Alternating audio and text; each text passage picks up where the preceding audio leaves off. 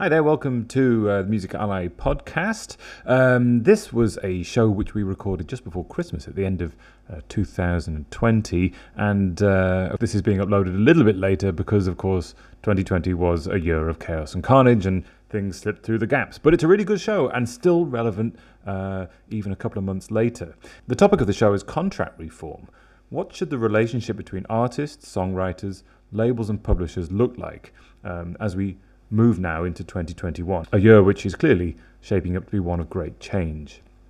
It was all initiated by a strongly worded statement from the European Music Managers Alliance that called the current system of copyright ownership and the contractual relationships, quote, unfit for purpose and especially so for artists and songwriters tied to outdated pre-streaming contracts. So we welcomed onto the show to discuss this Per Kviman, the chair of the European Music Managers Alliance, EMA, and head of MMF Sweden, and Verpi Immonen, vice chair of EMA and head of MMF Finland, to discuss their demands. Also joining us, we're very pleased to have Romain Vivien, MD of the distribution and services company Believe, to give his perspective from that side of the industry.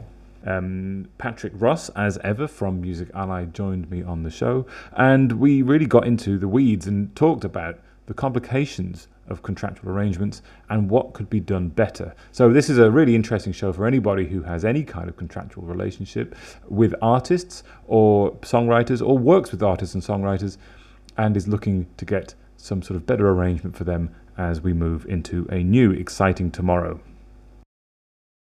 We've spoken a lot in the last year about how artists and songwriters are rewarded from use of their work.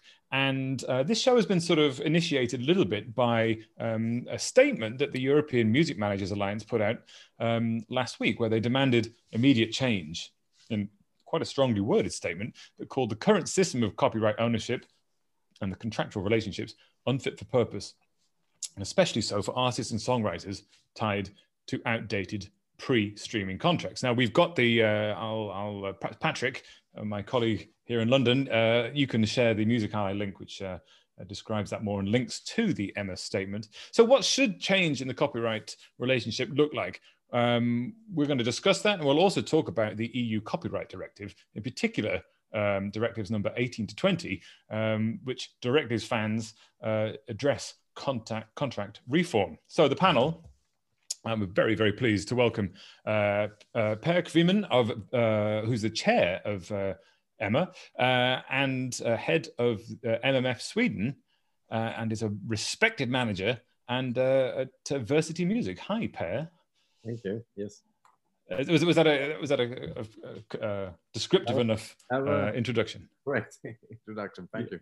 Good, no problem. And joining us as well is the vice chair of EMA, head of MMF Finland. It's Verpi Immonen of Full Steam Management. Hi, Verpi.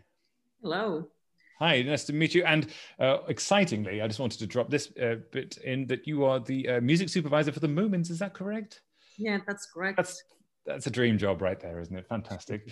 Good to know. And all the way from Paris, joining us, thrilled to say, Romain Vivien, the MD and board director at Believe, where you're in charge of label activity at Believe Recordings. Yeah, for label activity and distribution. Yeah, absolutely. And distribution. Nice Hi, to thanks meet for you all. joining us. Yeah, thanks for joining us very much. Looking forward to hearing your perspectives. And last but by no means least, of course, Patrick Ross, or SVP of Digital Strategy at Music Ally, on a boat in London. Hi, Patrick. Hey, Joe. Thank you very much for having me. A pleasure. Now, Patrick, not that we've ever been accused of crowbarring into these TV shows any kind of product placement, but if I was interested in short form video strategies, can you recommend a webinar that's taking place soon? Short form video strategies. Well, I mean, obviously with the rise of things like TikTok, which everyone talks about, but also when we think about things like Instagram Reels and Triller, which, you know, there's been probably less conversation, but possibly more opportunities around. Music Ally does actually happen to have on November 18th, we're doing a webinar. It will be at 5 p.m. UK time, and we're going to be going through short form video strategies across platforms and how to really get the most out of these platforms. We put a lot of research in this. It comes not only from our experience working with artists on these platforms, but also spotting the trends. So if you're interested in finding out more about getting into the short form video strategy area, then let me send over a link right now, and you can sign up by contacting Anthony, and I'll put that in the chat right now. Okay, put that in the chat. So if you're interested in short form video strategies and learning more, contact Anthony at musically.com, and I promise that will be the last product placement in the show. Okay, so let's get on to the main topic. Don't forget, you can ask questions about anything being discussed around how you feel about artist and songwriter contracts, what you think artist and songwriter contracts should be like in a modern music industry. Hit the Q&A button at the bottom, get your questions in early. You can ask our experts, and we will get as many of those questions in front of them as possible during this conversation. Now, the issue of remuneration of artists has been loud and clear this year. And people have been talking about a lot, in particular, the money coming from streaming to artists, but the issue beneath that is contractual. It stands to reason that the dynamics between artists and songwriters and labels and publishers may also be changing in this time. And obviously there was this statement from the European Music Managers Alliance last week. And it's important to note that that was addressing labels and collecting societies in its statement, rather than attacking streaming services directly, where a lot of the attention has been focused. Now, as well as Emma's statement, there have been high-profile examples of discussion around contracts, including Kanye West famously tweeting out every page of his labyrinthine contracts, which was fascinating to contract nerds. And BMG recently removed controlled composition clauses from historic contracts of theirs. And meanwhile, of course, as I said, the EU copyright directive will have an impact on contracts and rights reversions. Lots to discuss. So let's see what we can do in the remaining 55 minutes. Let's start with our chair and vice chair from the European Music Managers Alliance, Per and Virpi. Why was this? This is a strong statement. There's a link to it in the chat if you're just joining us. I'll perhaps drop it in there again in case you can't see it. But why did you publish this statement, and what are you trying to? What conversation are you trying to start here? Well, I think the initiative that's been going on for quite a few years now from the European Union with the copyright directive is a very important one, and the implementation of these articles is going to happen by June. And to underline what we're talking about with legacy contract and I would say contract that are mostly of them that have more than 5 years, 5 to 10 years, is not relevant in most cases to today's how streaming and the digital the revenues are going from right holders to artists. So that's one thing we wanted to put the light on, or to really start this discussion before the implementation is done. And another thing when we're talking about new contract is I think it's the transparency needs to be taken much more seriously. The bulk payments from the big tech companies like Facebook going into to especially the majors, but also bigger independents, it's not transparent at all, I would say, and that larger sum of money will only grow in the future. And it's very important we start to have a real insight in how this money is distributed. Yeah, Vepi, when you deal with artists and they, obviously the issue here is about historic contracts and the changes, how a new contract could be made that is sort of more reflective of the current era of how money is generated for songwriters and artists. When you talk to songwriters and artists, is there sort of a clear number one frustration or criticism they have of their contractual agreements? I can't say that there's clear number one, but obviously now when there's no live music, the whole recording industry has actually became so much more important for all the artists, but also because we have so many options nowadays. There's so many ways artists can work independently. There's new way of thinking, there's new way of consuming. There's basically, the world is kind of like changed. We have like the whole industry, and the music industry especially has changed over the past 10 years, but the agreements haven't. We are still kind of like stuck in I don't know where, 2008, 10, somewhere there. But I guess it's one of the main things what we are talking nowadays, especially with new upcoming artists, is the different ways of releasing your music. There's so many options, and what is the best way, and like depending on the genre and the artist, of course, there's so much, like so many ways to do things nowadays. Yeah, and that's something we can discuss in a bit, which is, are newer artists possibly inclined to not sign label contracts or those kind of contracts in order to retain control? And perhaps maybe there's things they're missing out on because of that, but we can talk about that shortly. Let's jump over to Paris, Romain. You were not involved in that statement from Emma, of course, but you oversee, amongst other things, as you said, label activity, I believe. What are your feelings in general, from your perspective, on these calls for contractual change? Well, I think they're really good, and I think it's really good that you guys are putting that together. I've read the statement, and I think it goes across many very important issues and matter. I think the transparency is probably the most critical one, because we have to be in a much more transparency world. And I think no matter what the deal is, at the end of the day, both parties that are signing a contract need to be fully aware and fully informed about what they are signing and how that deal is going to work and what type of revenue they're going to get, et cetera, et cetera. And this is really the core DNA, one of the 2 or 3 biggest and strongest DNA of Believe since the beginning. And we always try to be as transparent as possible, from the contract we are putting on the table to the data and the revenue and the backstage and the tools that we are providing to all our artists across the world, for them to be fully transparent about what they are signing, what they're going to get against the services in one contract or another. We have various types of contract that we use at Believe, from being a producer to being a pure distribution to being a distributor plus services or co-exploitation deal, GV and stuff like that. So no matter what the deal is, what matters is what you're going to get in terms of level of services and in terms of value sharing within your contract. So that's what we need to put together the right way. That's how we need, and that's what we are, what is due to the artist or the producers. So they need to know exactly what's going to happen with their revenue, with their content, with their rights.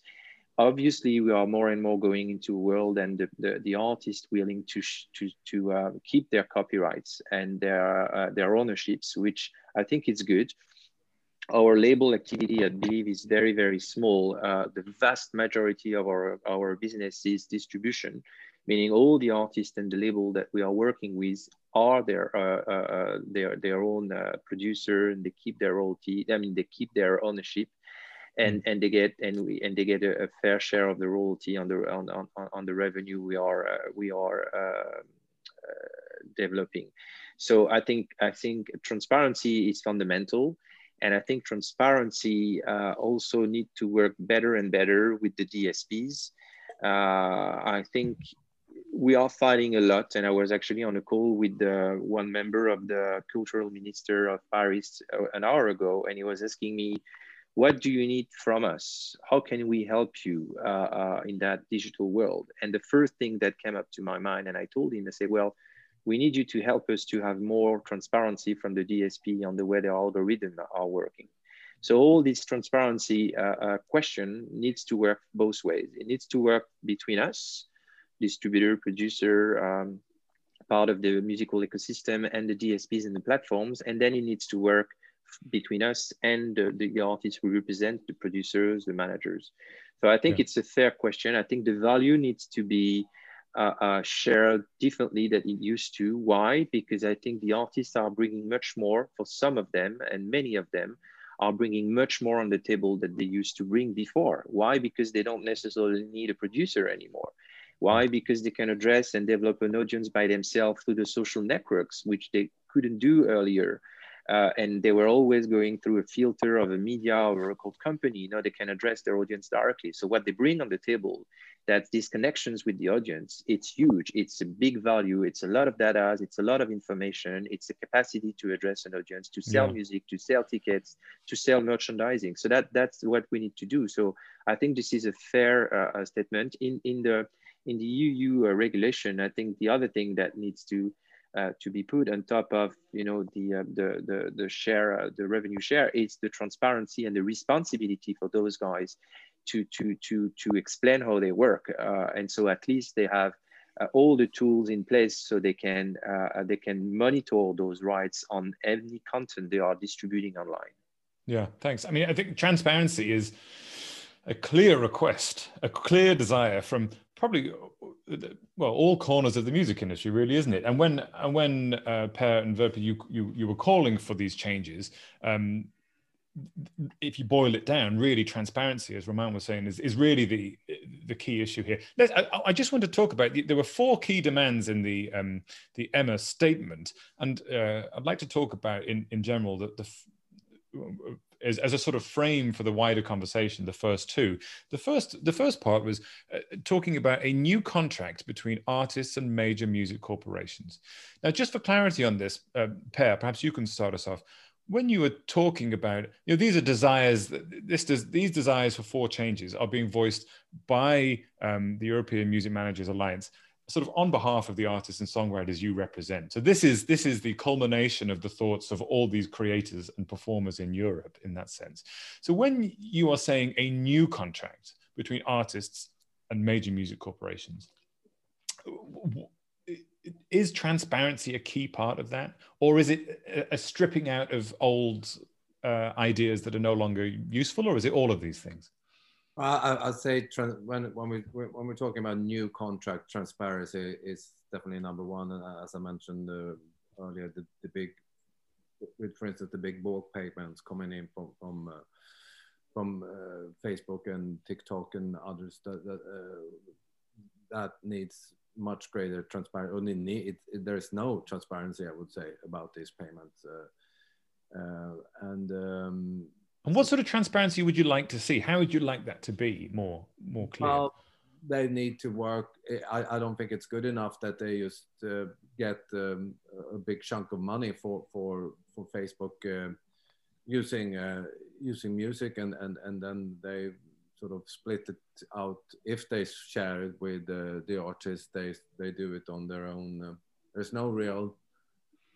I think from what I know, there's no contract that really regulate how that money is supposed to be fed to the artist. And I think that I want to point out that you mentioned that we didn't mention or that DSP was not in the act statement, and the reason for that is that we want to focus on these 4 points. Doesn't mean that we don't have criticism or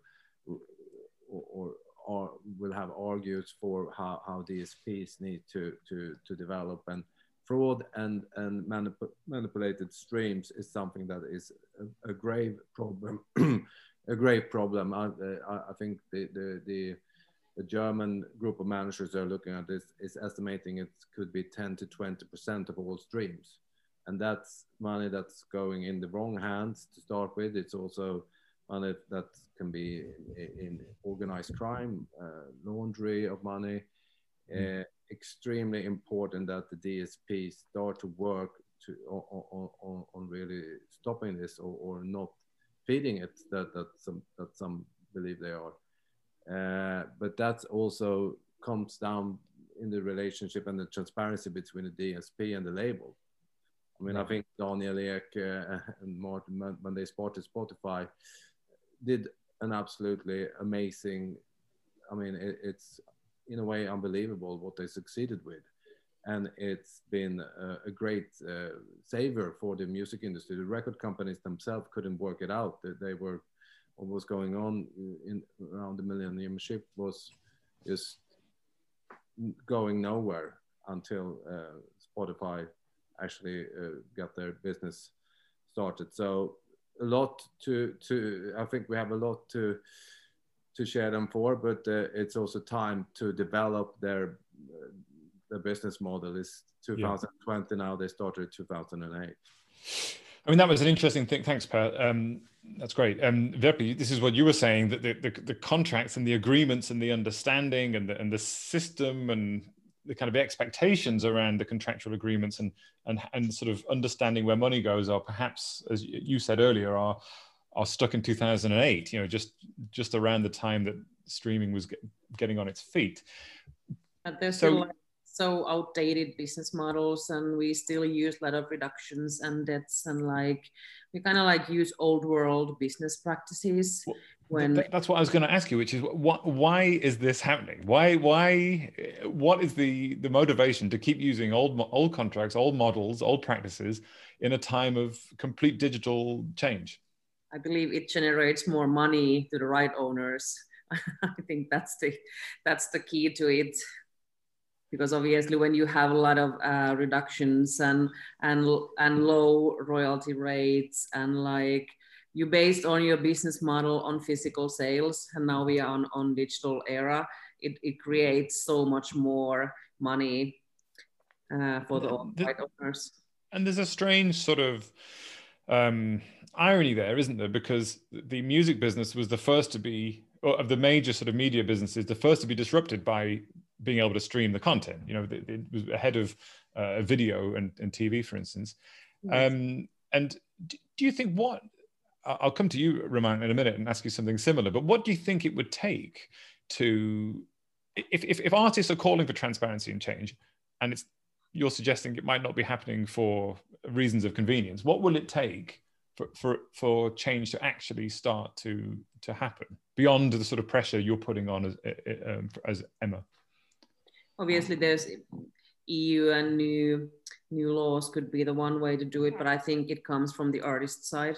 I believe that because artists have so many ways nowadays, like I said, to release and license and do stuff. So I think that they will start voting with their feet, and they will start doing things differently. They know, and there's kind of much more awareness nowadays as well. Yes.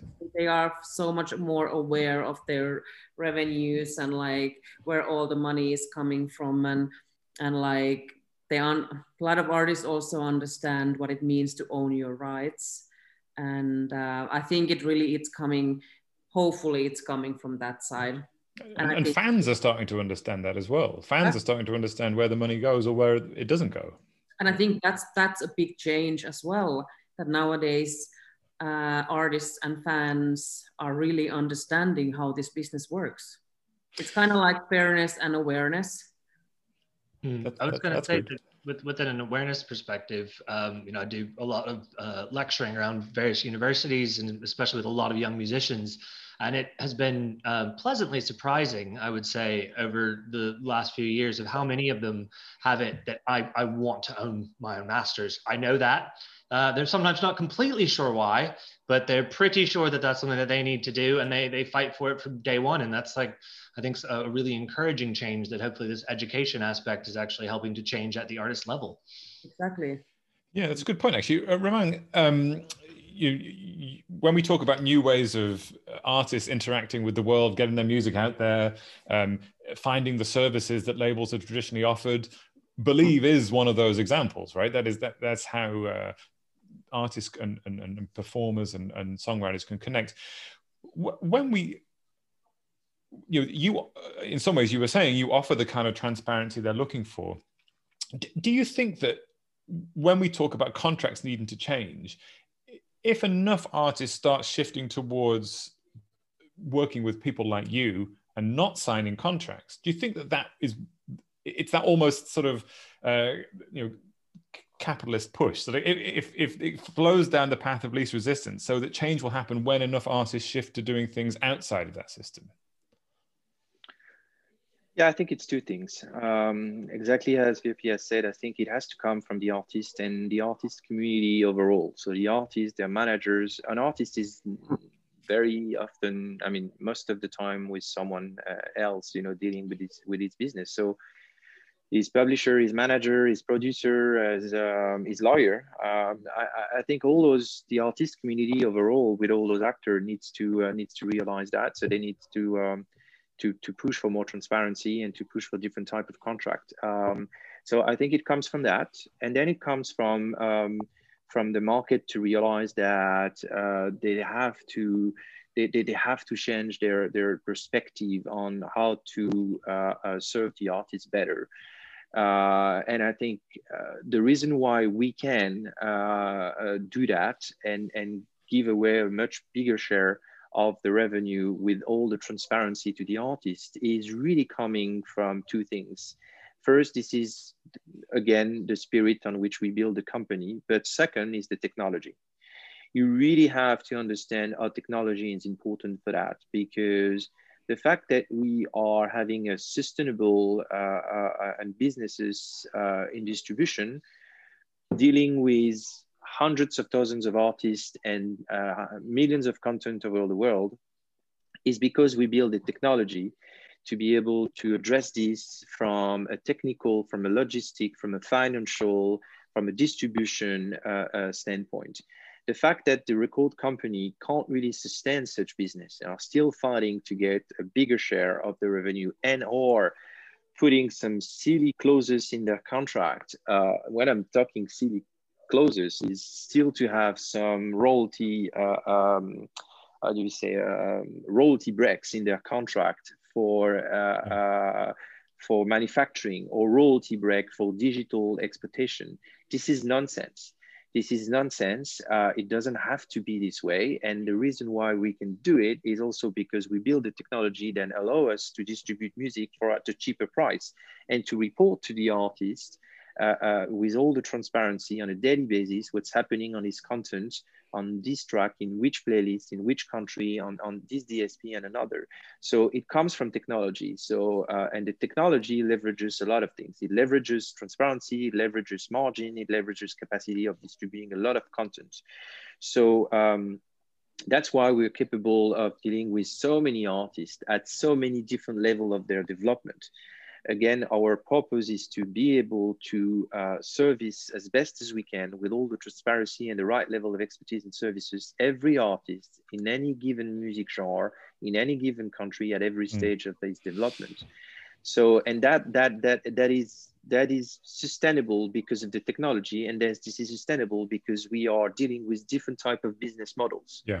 The majors basically have only one business models, which for most of the reasons we just discussed are not really anymore adapted to the way the revenue should be shared, the way the content should be distributed, the way the content should be monetized, the way the audience should be developed, the way we should leverage those audiences, etc. And again, the way the artists are dealing with a lot of stuff they were not dealing before. So lots of them can produce music without a major deal. Yeah. And then they are looking for distribution, they're looking for services, they're looking for marketing. And it has to come, all of those services has to come with a fair price and, and a balanced one. So this is how I would do it. I mean, and so we can do that because of technology, and the artist has to empower themselves. A lot more, and I think the lawyers and their manager needs to help them doing so. Well, a good point. Thanks, Romain. And I'll just raise one more point, and then I see we've got lots of questions coming in. So Patrick, we'll come to you shortly with some questions. Per, on that front about artists being given advice and guidance in this process, obviously there's extra pressure on managers at this point then to be that guide, to say, okay, this is the kind of contractual route you should take. You should not sign this contract. You should engage with these companies and do it yourself. Is that are artists generally receptive to trying these newer routes because they're aware of this? Two parts to this question then. Are artists coming to you and saying, find me a better deal than these traditional contracts? And the second part is, what do you do with artists who have got long-standing contracts, perhaps signed before streaming? Hmm. Well, on your first question, yeah, definitely yes. I mean, most artists as management are looking for new type of deals. I mean, companies like also besides Believe, BMG and Cobalt has been where you have sort of revised royalty, but it puts a lot of where the main proportion of royalty or income goes to the artist, but it also puts a lot of pressure on the management. It's more in many ways the management is supposed to do the label work, but that's also one very important point from what's happened with the shift to streaming is that I would say that labels, and especially say what you might call boutique labels or the smaller labels, that you have the main Universal or Warner, but under there you have the tens or tons of smaller labels who find the new talent and could develop it. You don't really see that in the same way these days, I would say, and the labels are not the backbone of for the artist's career anymore. It much more comes from themselves or with management, and this is also why it's so important for the whole ecosystem of the music industry to have another balance of catalog money. I don't think it's even good for the people working at major companies or bigger labels, including bigger indies, to have their source of income coming from catalog, where you basically don't need to do anything more than just collect the money. It's not creative. It's not good for anyone, I would say. So that's why it's so important that this shift is happening. I know one of the majors with the contracts from pre Spotify, the average royalty is 11% to the artist, and they lost their net income from a stream has gone up with 50 to 130%. So, and it's not being shared with the artists. I guess that's why we have the EU directive, because labels wouldn't move. Right. Virpi, to sort of come to you on this point, you must be dealing with artists who perhaps are on historic contracts. What maybe you are. What are they saying? If they're looking at the amount of money coming in and they're saying, well, I'm on this contract, which means I only get 11%. I think I deserve more than that in this new environment. What can you say to them? That's the thing. Like, what can you say? Basically, you have to start conversation with the label. Like, but it's basically, we can discuss, we can try to change things. I know that Musicians Union here is here in Finland, they've been working on this kind of like fairness clause, that if you have like really old and outdated agreements, there's kind of like this sort of like fairness clause that labels need to at least look at them, and discuss about it. And I know that they have managed to get like few agreements redone, but when you have signed something, it's all about the discussion then and negotiation, like, and how both parties will see it. We know that it's not fair, but I mean, this is a difficult question, but how likely, how do you think that the big players in this space, I'm not just talking about labels, but other people who have signed these, other major parties who've signed contracts, how do you think they're going to react if a big enough noise starts getting made around wanting to go back and revise historically signed contracts? I think it actually comes down to the markets. Like, it's easy for me to speak here because Finland and Scandinavia is such a small market comparing to the big music markets. Like, for me, it's so much easier to go and sit down with them and speak with them and maybe even start negotiating with them than I would imagine in the UK or especially in the States, when you have like such a huge music market. What are you dealing with? So I think it's kind of like, it's also remember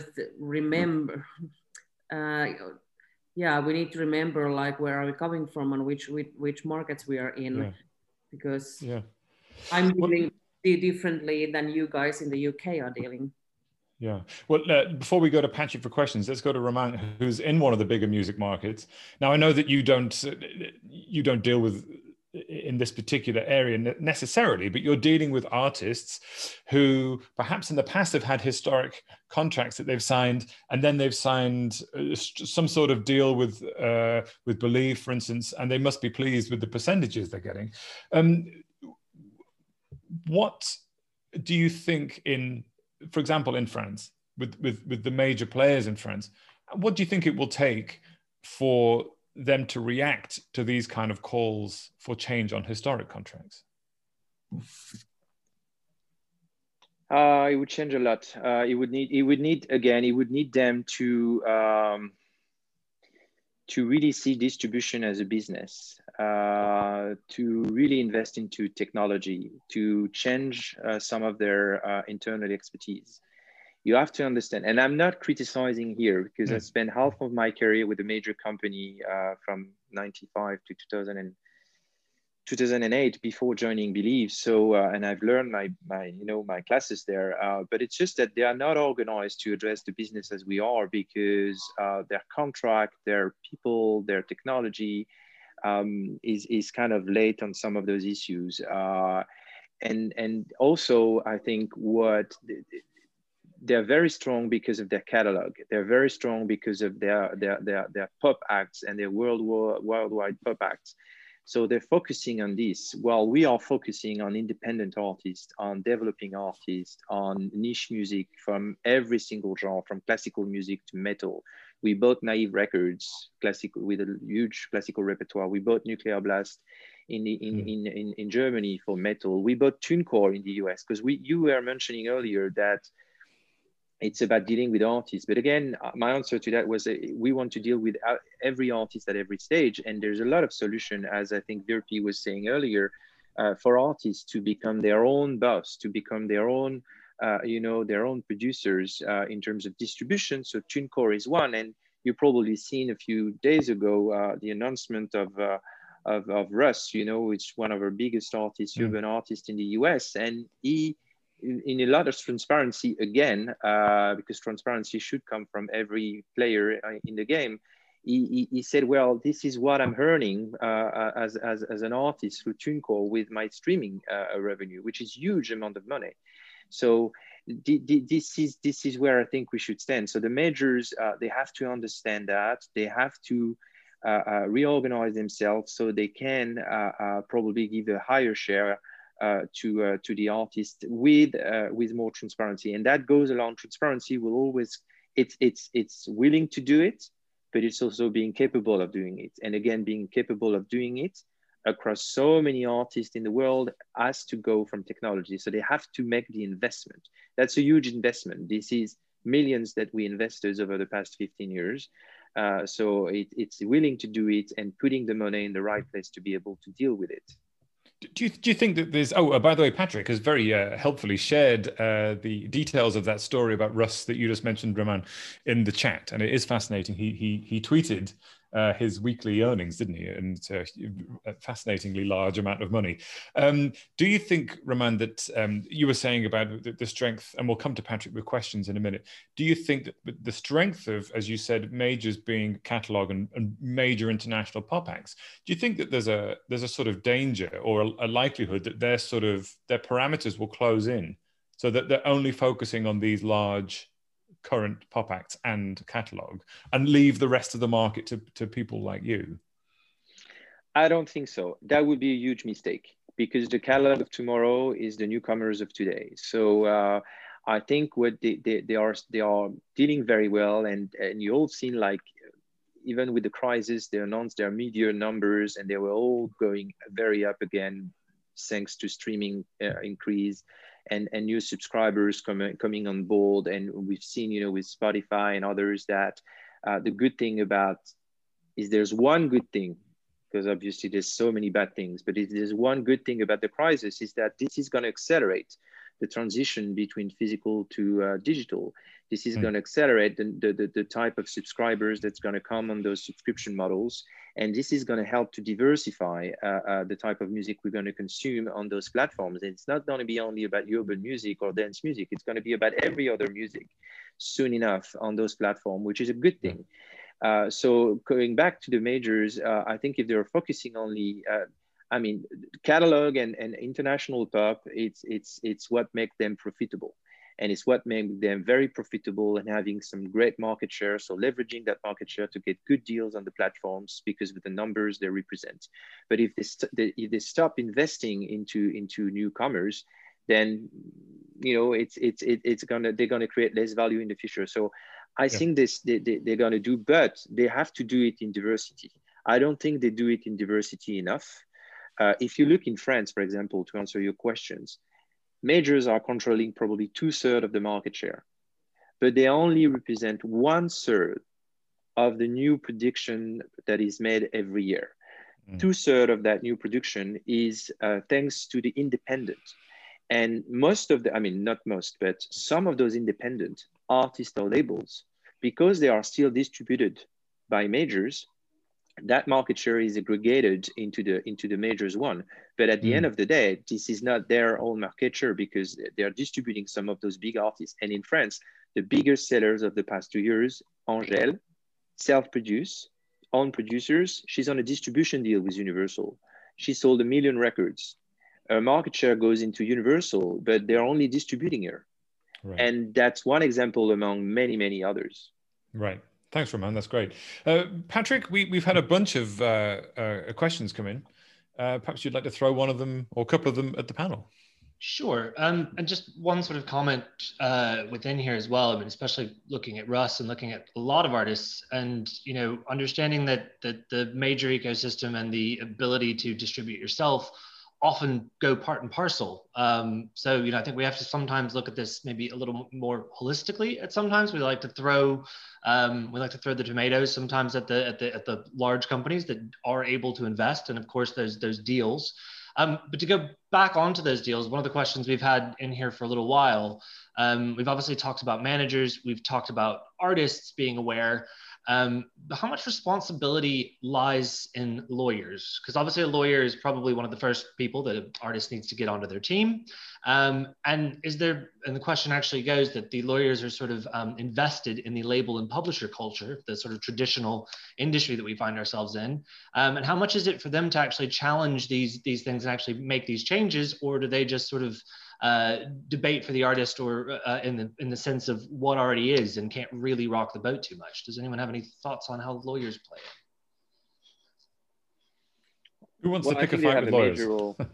Yeah, no, I think they have a major role. And I was telling that earlier. I think they have a major role, and I think that changes a lot. When we started Believe, most of the lawyers I used to work when I was at Virgin EMI, they were still in the standard record label / major type of deal. Less and less of them are into this. And I think they're following also what's happening in the market. They're dealing with those new deals. They are also seeing the value of having a different type of deals. And we've seen, the lawyers and the level of Euro lawyers that we are dealing with I believe, for distribution, that has changed a lot over the past 5 to 6 years. And I think more and more they're aware of those new offers, they're aware of those new services, they're aware of those new contracts, and they're helping the artists to understand those better, to understand when the value sits, where the share of the revenue sits, what are their responsibility against that. Because obviously, you have to understand that if you go into a distribution deal, there's so much more the artist is responsible for. He needs to be able to produce music. He needs to be able to organize himself. He needs to be able to deal with marketing, to decide the investment, to build his own company, because we don't sign with artists direct. I mean, we do a little bit, but most of our clients are companies, so they need to build their own company. So they have suddenly a lot more responsibility than they used to have before. And I think from that standpoint, lawyers and manager have a critical role to play, because artists can't deal with all those subjects. They need to concentrate, they need to be aware, they need to be fully informed, and they need to choose knowing what they are going for, but they need to first concentrate on what they're good at and making the best songs as possible.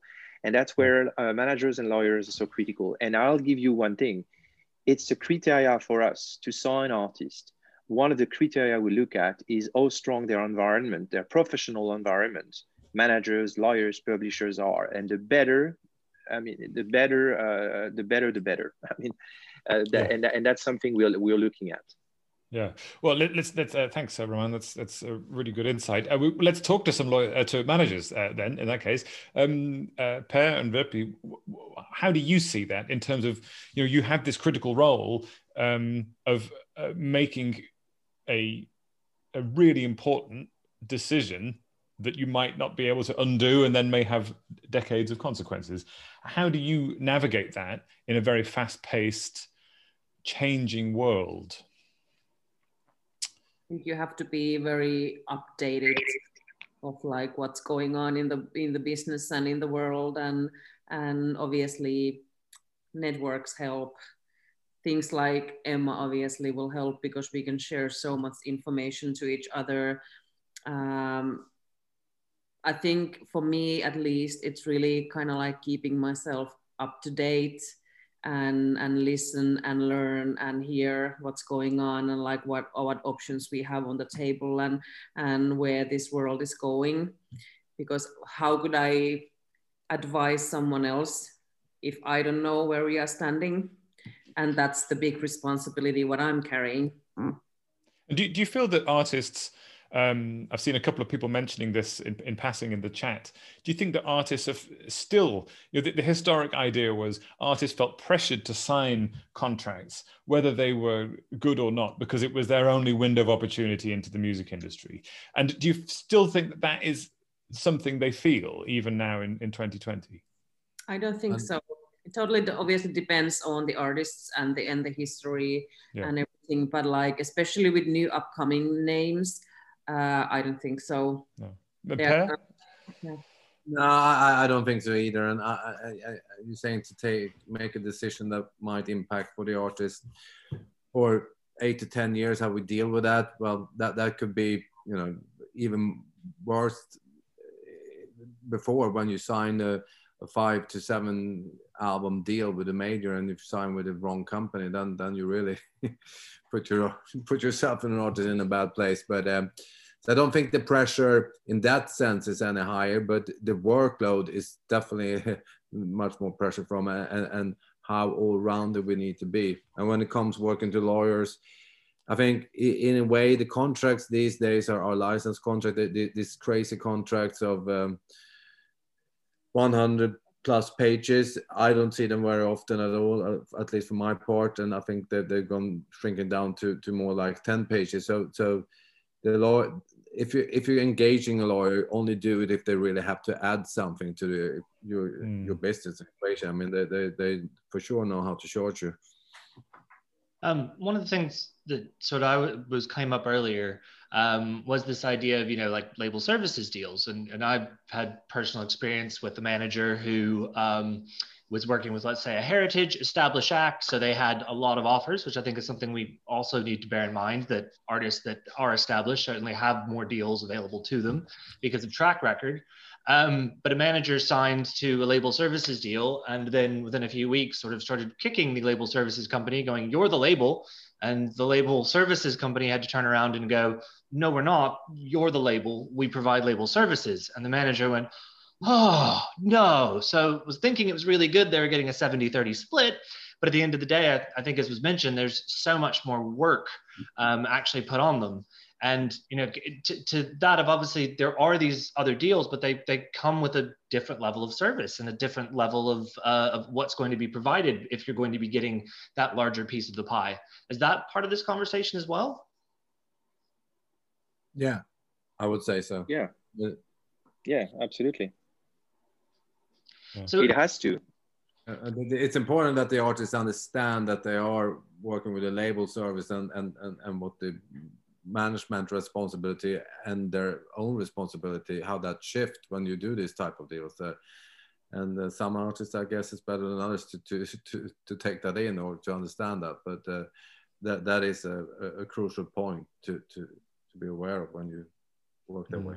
And I also think that the way, kind of like the working practices and working ethics has changed so much over the past 10 years from the artist side as well. Like I said, like the whole awareness of things and like how they know how to make music and release it and like how to market it. Like we have so much more tools to make things happen without any big companies behind them. So yeah, things have changed dramatically. And your roles, obviously, as managers, has changed in a revolutionary way as well. We've got 10 minutes left, and I want to quickly. 10 minutes is not enough time to discuss the EU copyright directives, but let's have a go. There's two in particular which could be key in this discussion, which has a major impact on the power balance between artists and rights holders that deal with contractual reforms for authors and creators, and as well as rights reversion mechanisms. Article 19, we talked about transparency. Article 19 of the Copyright Directive requires a contracting party to provide up-to-date and relevant comprehensive information to authors and performers on how their work's being used. Do you feel that there's a lot to discuss here, but do you feel that transparency directive is going to have a major impact on how artists and are aware of where their money's coming from and how? Perhaps we'll start with Roman for this one. If they are aware of, if they need to be more aware of from where the money is coming from, that's the question. Yeah, do you think that the new article, the copyright directives that are going to come in, Article 19 is around transparency. Do you think that it will make the change that it's intended to? I hope so. I really hope so. I'm not sure, although I'm not sure how they're gonna be able to verify into the implementation and everything else. But I really hope so. Again, anything that could make the relationship fairer and more transparent between the artist and their producer or distributor is a good thing. And again, that's not only between us somehow in the case of Believe in our artists, but that's also between us and the platforms. So yeah, I really hope so. But again, I'm not sure how they will. Is there any system? I'm not very clear about how they will actually implement and verify all those. Well, one complication of this is Well, one complication is that the EU member states individually have sort of the ability to limit the scope of how this works and the obligations of it. Virpi, we're all sort of having to become a little bit of some level of expertise, not only when you're a manager of understanding how to help with label services and things, but also understanding complicated things like copyright directives. What do you feel about this? Do you think that these copyright directives that are talking about making more transparent, enforcing transparency, do you think this will actually happen? And what changes could follow? Well, this is just like Romain said, like that. We hope so. We definitely hope so, but like, who knows yet? I think that no one has like the right answer to it yet. That does it actually bring the transparency? I hope it will actually like gain more power to authors and performers and like, to continue like giving more like economic value of their rights. Yeah. I mean, one thing that we've talked about, and Roman in particular has talked about, is new technology and providing new technology and embracing it and using it because it's what people and the industry is demanding. And one thing that this directive might require major labels, major publishers, and other major industries to do is provide, I think the wording is, comprehensive information about the exploitation of works. Do you think, Virpi, that these major businesses are technologically prepared, or maybe prepared in a sort of broader sense to share this kind of detailed information? I guess they have to. This is coming like, is it next summer when they're actually Yeah, very soon. Yeah. Yeah, very soon. But this has been on the table for so long time now, and there's been so many debates and like so many discussions about this. So they have to be prepared. There's like. Per, I think it's about will. I mean, these companies definitely have the resources to do so if they put their effort into it, and this is why it's so important, and also why we started this discussion, why we're coming with this statement now. The EU directive, it's in a way up to all of us to make sure and put pressure on that it's implemented in a way where it's not watered down and really make a difference. That's Article 18 and 20 is extremely important as well. And we of course are our main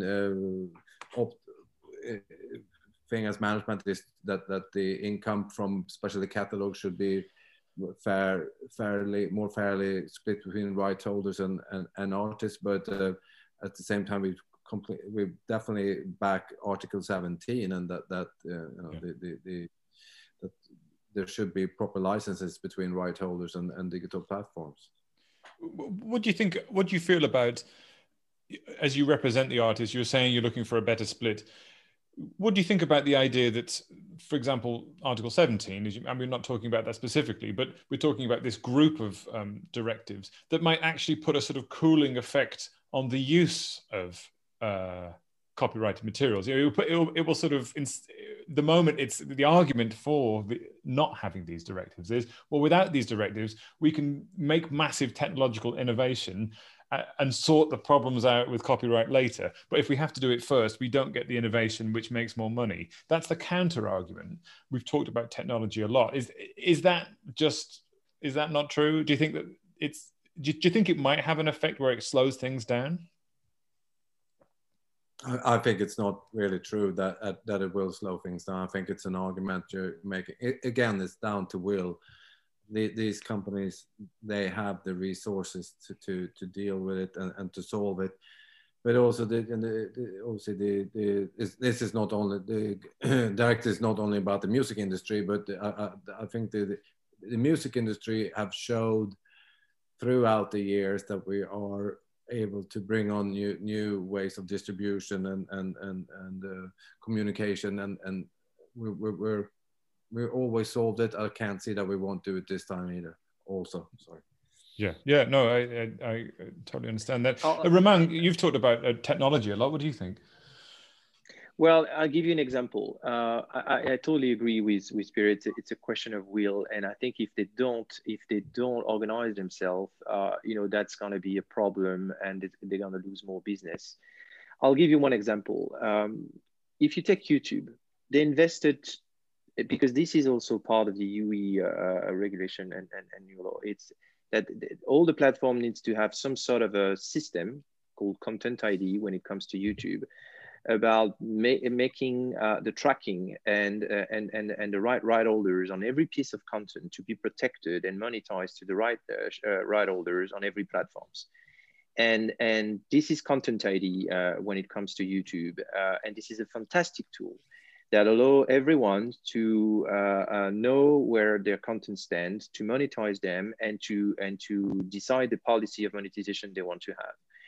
We are the second biggest partner of YouTube worldwide, and this is representing almost 20% of our revenue, which is 3 or 4 times what that represents with the majors. Why? Because the majors not working with that platforms well enough, because they didn't organize the technology, and they are not putting the expertise, and they are not dealing with those right properly. And when I say that, I'll give you one example, is that everyone's distributing music everywhere. Sometimes you have license and sub-license, and sometimes you are claiming rights worldwide, and you don't have worldwide right, but you just forgot to put that in the policy of the content you send to the platform. You are claiming monetization everywhere, where you should claim monetization everywhere except the US, for example. And with that type of cases, with the producers, the distributor, and the publishers, and the right owners, it's hundreds of thousands of cases on the table every month. And we are tracking all those ones. with people dedicated to that, just to make sure we get the right things on our content to be monetized. And it's been years and years that we are fighting with the majors just to have them to look at those lists, to answer our claim, to put people facing those ones, to release the ones where they don't have ownerships, and vice versa, because it needs to both work both ways. And the list is like thousands of lines on our Excel spreadsheet and our tools and everything. Because why? Because they just don't answer. Why don't they? Why don't that they represent just because they don't give a shit, and because they didn't have the technology, or they don't put the resources and the people dealing with that, because that requires technology and that requires people to take care of that, and they just don't. And why do we think that this is an accusation? We hear sometimes that this technology and the moving of resources to this part of this technological part of the music industry has not happened in some places. Why do you think, Roman, that, in your opinion, that hasn't happened fast enough there? I think because they don't want to dedicate resources, so investment and money to that, and they prefer invest in whatever, like giving huge advances to sign artists, to buy companies, to be careful about the EBITDA, because most of them are public companies. Lots of reasons, but definitely they're not putting the resources to deal with those issues. Yeah. Well, thanks, Roman. Fascinating stuff, and a few people agreeing with you in the chat there. So you've struck a nerve there, which is interesting. So before we wrap things up, we've talked about transparency and increased desire for increased transparency from all sides. We've talked about the pressure coming from managers, people representing artists themselves, and maybe even the public pushing for change. And we talked in quite interesting detail there about the technology needed to actually make this change happen. What I'd like to do before we finish is just quickly go around the panel and sort of we've talked about the hopes and desires for change. And what I want to know from each of you is how do you feel about the likely, how do you think it will happen? And if so, what will the first step be? And Virpi, I'm going to throw this to you initially. So what kind of change do you think will happen, and what might be the first thing to change? I think I said it already before, that I think that this fairness and awareness is rising, and comes from the artists. I think that I'm saying that a lot of majors are actually focusing on only certain genres, like mainstream pop and rap and hip hop mainly. And I think that that artists from different genres and niches and also from mainstream are finding new ways of releasing. Right. Great, thanks, Virpi. And Per, same to you, just quickly. What's your how likely, how confident you feel the change is coming that you're asking for? I'm confident. It's in history you come to tipping points, and I think you're going to come to tipping points with all these. When artists and management as a group start to really put pressure on this, it's gonna, like taking down the Berlin Wall. All of a sudden it happens. It's, and with the techniques you have these days, and how quick things are turning, I'm confident change will come in a not too long future. Right. Thanks very much, Per. And again, Roman, quickly, do you think that we are at a tipping point where change is happening? Well, I definitely think that we are on the edge of having those changes to be implemented. Yes, because the more the revenue from the artists will come from digital, the more those issues will be important for the artist community. And none of us, independent or majors, are nothing without the artist. So if this is becoming a huge issue, and if they see they are losing confidence with their artists, losing contracts, etc., yes, I think they will have to change. And I think again, the more the income is going to come from digital, the more probably they're going to invest, and everyone needs to invest in this technology to address this, because it's so different from the physical business. Right. So a good good share of advice there, and a warning over technology as ever, which is great. So thank you, Roman. So that's been it. We've covered a lot of ground there, more than I thought we would, and I'm very grateful for everyone joining us. There will be more information that you can check out about this on Music Ally, of course. And Patrick, I think you've already shared in the chat some interesting links and information about being able to sign up for various free resources from Music Ally to investigate this further. And there will hopefully be a recording of this online in a day or two. YouTube, and we'll announce that when it happens. Thank you very much, all of you, for joining us. That's Per and Verpi from the European Music Managers Alliance. Thank you both very much for joining us from Sweden and Finland. And hope to see you again soon. And Roman for joining us from Paris. Roman, MD and board member at Believe.